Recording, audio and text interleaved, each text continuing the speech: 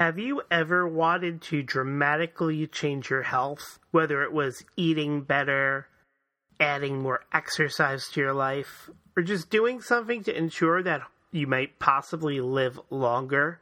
Do you like when your podcasts have cold opens? Good Eisenberg, welcome to your favorite podcast. The name of this show is Eisenberg. My name is Ian Eisenberg.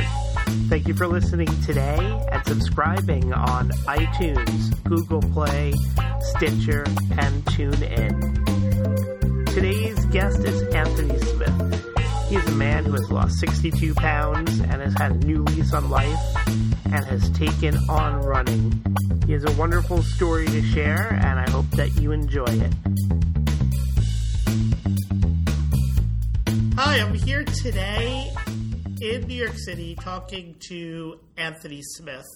This is the first time I'm actually doing a podcast live and in person, so this is going to be fun. Hey, Anthony, how are you today? Ian, what's happening, man? How you doing? Excellent. What you did not see, since it's a podcast, is we were just shaking hands. Anthony Smith is somebody who has performed an amazing transformation in his life physically and has just taken care of himself in such a way. So, Anthony, can you tell us about your weight loss? Do you remember how much you weighed probably at your peak before this started? Absolutely. 247 pounds. And it was concentrated in one location. Guess. My belly. I was going to say his nose. And how much do you weigh right now? Right now, I weigh 185. Let's give him a hand, everyone. In the studio audience. Oh, wait, it's just us in this room. I'm going to give my own self a hand. Yep. That's what I learned. Give yourself a hand.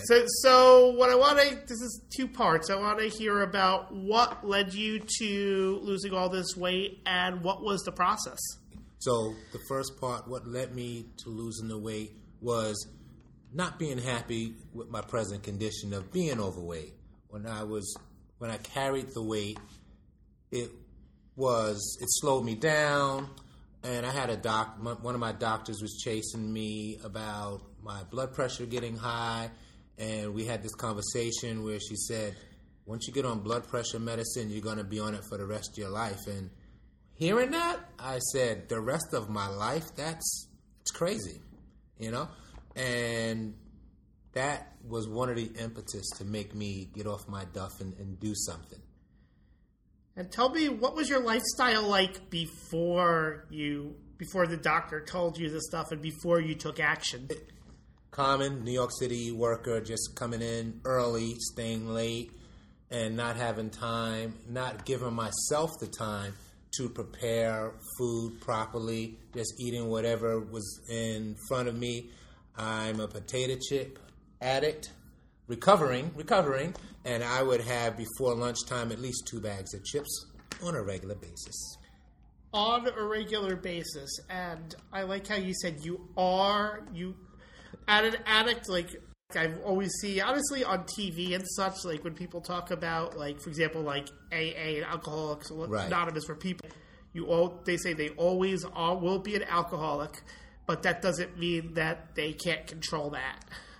Right. And saying always is such a powerful word. So one thing, I like to do things in pictures that just help me stay on track. So I always, when it comes to chips, I say chips are like my crack. If I have one, I'm done. And I just don't want it anymore. So that's a signal I give to myself. Stay away from chips because you know what happens. And with me, chips makes me want more chips. Then I used to drink things that weren't good for me, like soda and things of that nature. And the more I had, the more I wanted. And that is not good. So, can I go on? Yes. Absolutely. So it helped me, when you eat chips, salty things, it makes you retain water. So already it wasn't lunchtime and I already had salty things that made me want to drink more soda, and the weight gain just kept going and flowing. Then I have a sweet tooth, and I still do, and I would supplement my chips with Snicker bars. Like Anthony, I remember a few months ago, Anthony and I know each other as members of a Toastmasters club. There was a speech that was given. I remember it was given by another member of the club, Cam Pardo. Remember, it was actually the humor speaking contest where he actually handed out peanut M&Ms to the entire crowd, and he asked me and someone else to hand them. And I remember handing them to members, people taking them, and Anthony just saying no and just like waving off and just not taking it. That's focus and just taking it seriously. And to get to that point, I had to fall a lot, and I did fall a lot.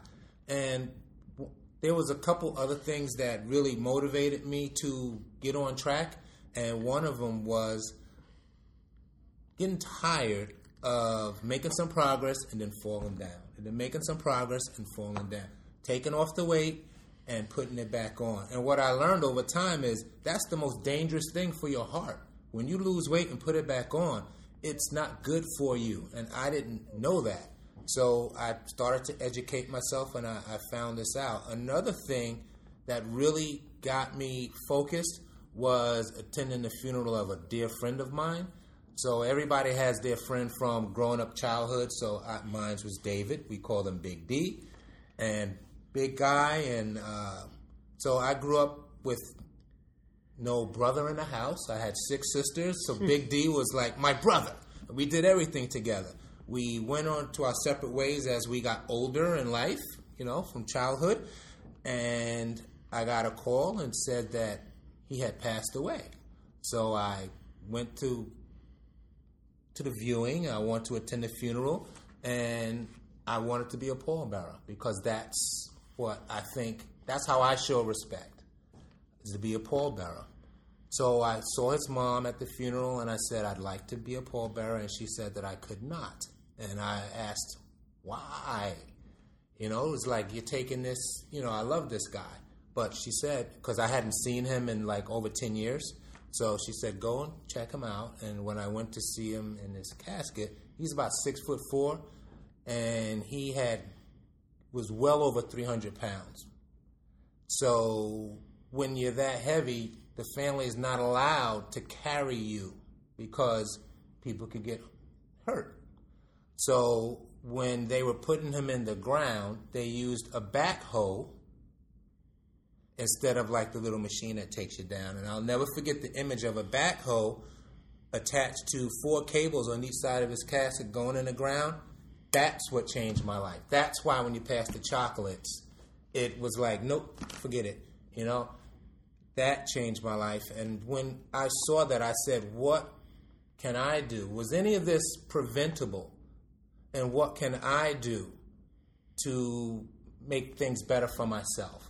And I just started reading and getting information. And in fact, another thing that helped turn me around was at a Toastmasters speech. It was Andy. What's his last name? Andy Lewis. Andy Lewis. Shout out to Andy Lewis. Shout out to Andy, brother, because you certainly changed this brother's life without even knowing it. He did a speech on his book called Salt, Sugar, Fat. And I'm a conspiracy theorist kind of person. So this is Salt, Sugar, Fat, how the food market got us hooked. So this book is just talking about how it's really not about nutrition when you're going out to buy things in your supermarket or at a restaurant. It's about making a buck. And the cheapest way to make a buck is to make cheap food. And they don't care about how it benefits or doesn't benefit. They just want to make a buck. And this book just went all through they hire scientists to get this thing called the bliss factor. So what that is, it's what makes you want their product, food, and will make you come back for more. So for soda, it's how sweet it can be without making it so sweet that you don't want any more. With chips, it's things like when you touch the bag, how it crinkles and how it triggers your your spit glands, Yeah. things like that. And it's like a whole science to this thing to get you hooked and come back and want more. And what I found out was like the major culprit in my life and a lot of people's lives is something called high fructose corn syrup. Yep. That's sugar, which is made in a lab, not dug out from the ground, and its sole purpose is to sweeten. It's a preservative, but it also makes you want more high fructose corn syrup. And sugar is an addictive source, just like drugs are. So, and when I get into this kind of talk, people say, this is just so, what's the word? I would just say that it's very crazy that that this is your topic and you can talk about it and keep going. And I say, well, what crazy is having a heart attack, going to a hospital, having them slice your chest open, give you a bypass, and put it back. Now that's the word I was looking for, is radical. That's radical, is having a heart attack and going through all those things, as opposed to me monitoring what I eat. So what I found out, it's all about monitoring what you eat, man. It's about monitoring what you eat. So it's monitoring what you're eating. So beyond that, I know that you've become a very prolific runner. I look at your social media feeds. It seems like you're running a different race every week. And tell me about how you got into running and how it's become such a big part of your life. Absolutely. So, running has definitely become a big part of my life. And I got into running. One day I was running for the train because I was late for a train, and I made the train, but when I got on the train, I was out of breath to the point I just thought I was going to faint. I thought I was going to die on the train. And I said, I have to do something about that. So I just started walking, and then I started incorporating walking with running, and then I was able to run a few blocks. And I have a buddy. It's always good to have a buddy. You can't live in a bubble, people. So I have a buddy who is into biking, and so am I.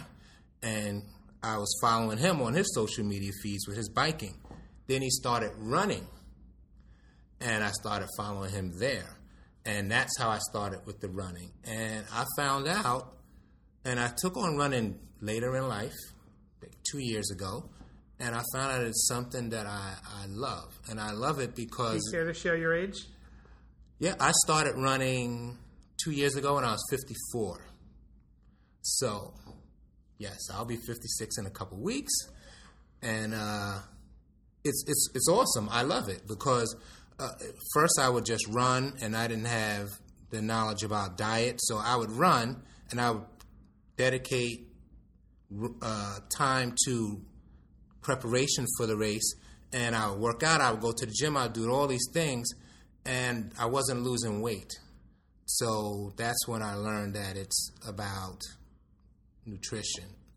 So here's something that I learned that I really want to share. There's a couple things that I really want to make sure that I share, and it's what I learned is it's 70% nutrition, 10% exercise, 10% preparation, 10% rest.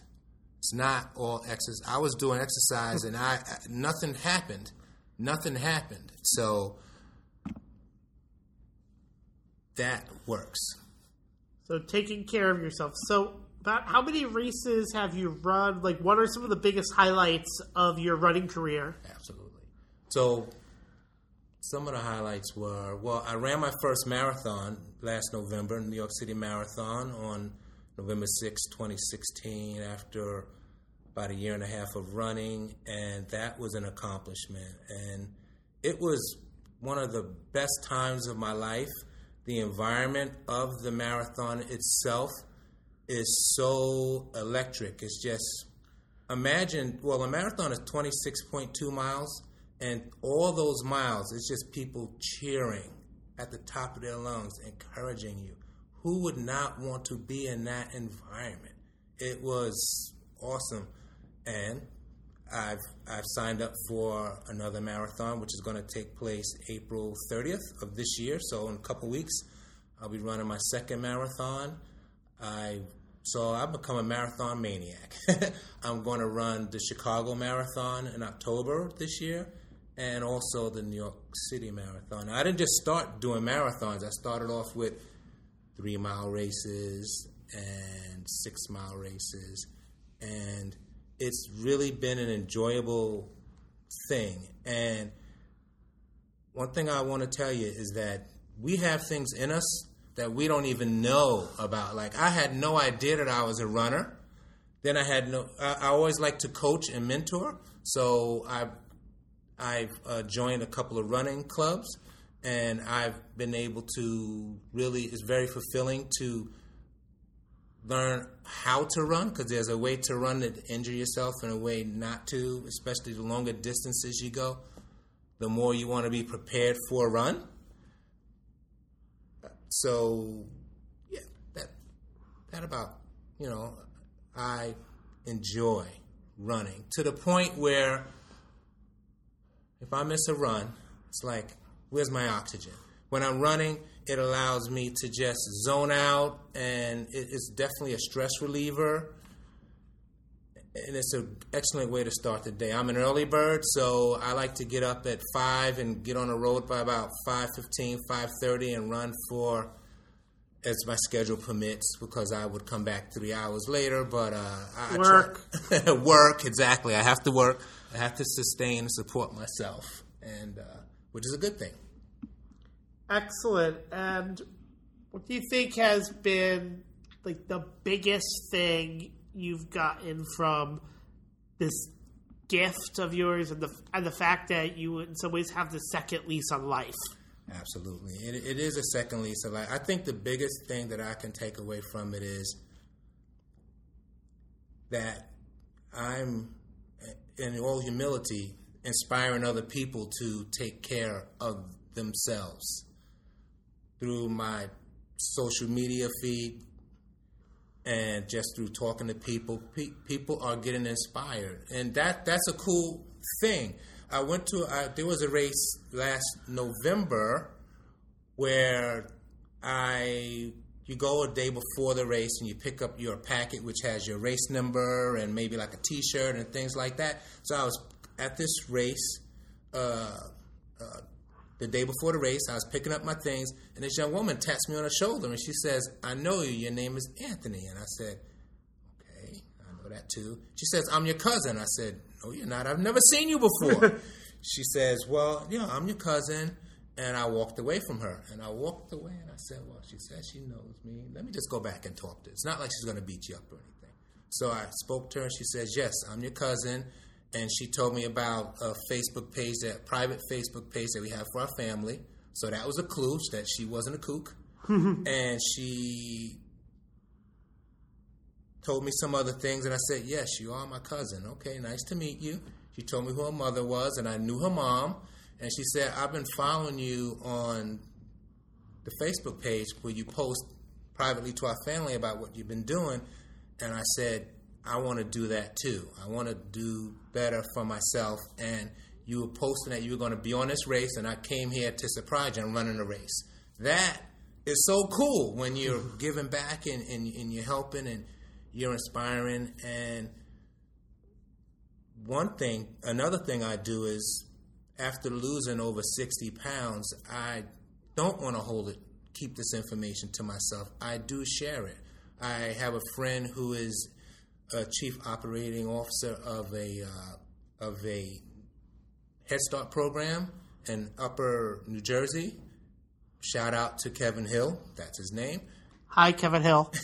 And he knows of my weight loss journey, and he said that anytime I'd like to come and talk to families and the fathers of this Head Start program, I could just come out and talk to them. So I just made my own little board that has a picture of myself and a couple other friends, and I talked to them about my weight loss journey. And I also talked to them about how to prepare to go in a supermarket and how to read food labels.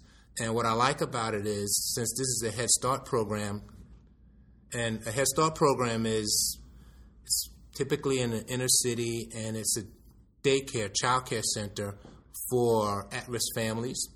So I speak to the parents there, and we talk about food. And what I like about it is not only impacting the parents, but it's impacting their children and in their lives. And hopefully we can make the whole family have a different insight on food choices. Mm-hmm. So given these speeches, I talk to them about, just because usually these speeches happen in the morning, they drop their kids off, and they only have like 10 minutes. So I said, let me just get to the bottom line, what they're looking for, the things that I can talk to. So one thing I tell them is, I talk about sugar, and I talk about its impact on us, and the things that happens when you consume too much sugar is that an excess consumption of sugar increases the likelihood of obesity, diabetes, heart disease, and reduces our immune system's effectiveness to fight viruses and bacteria. So, Ian, you familiar with like food labels? Have you ever paid attention to a food label? As a vegetarian, I've been paying attention to a lot of it.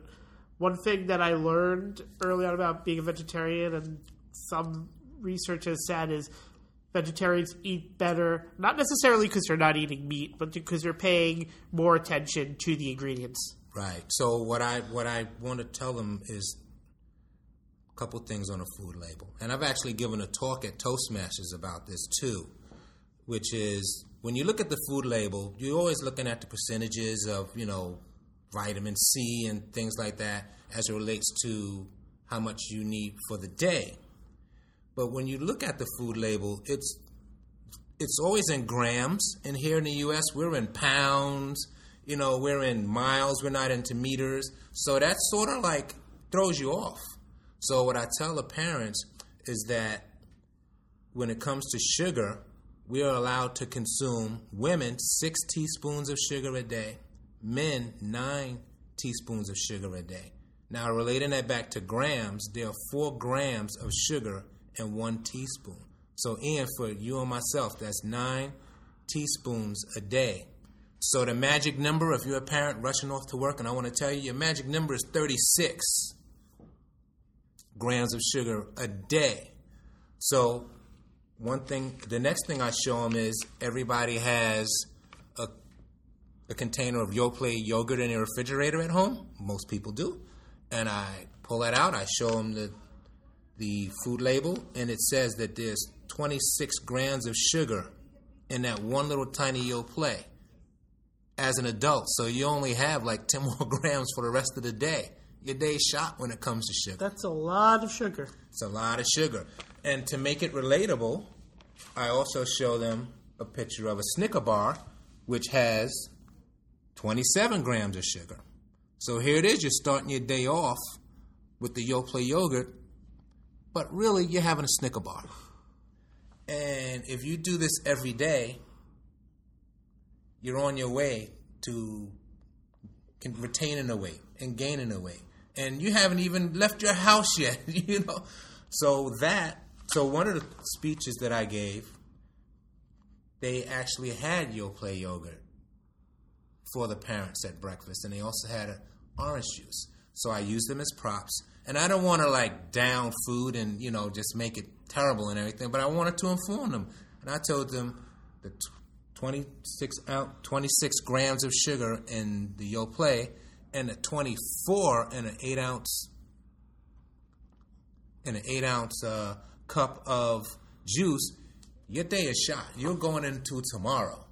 So those are some of the things that I learned, and it's been a real cool journey. I've learned that it's a struggle. It wasn't always just downhill with the weight loss. You have your peaks and valleys, and if you fall off the train, dust yourself off, get back on and ride. Excellent. Anthony, any final thought to our audience about what I see as from my spot and knowing you and have known you before and now where you are now from this journey of just seriously transforming who you are physically? I would say never beat yourself up. Never, ever. you're a valuable person, and also just work on surrounding yourself with people and an environment that's supportive to yourself. Thank you for your time, Ian. Thank you to Anthony Smith for sitting down with me to be my guest. I definitely have been inspired by his story. I hope many of you will as well. Thank you once again for listening to Eisenberg. This is your favorite podcast. Please contact me. My last name is Eisenberg. That is I, S as in Sam, A, N as in November, B-E-R-G. Send me an email. Go to yourfavoritepodcast.com. My contact information is there. Do you know somebody who is interesting, who you think would be a great guest on my show? Please suggest them to me. Thank you very much. My name is Ian Eisenberg, and you have a great Eisenberg, everybody.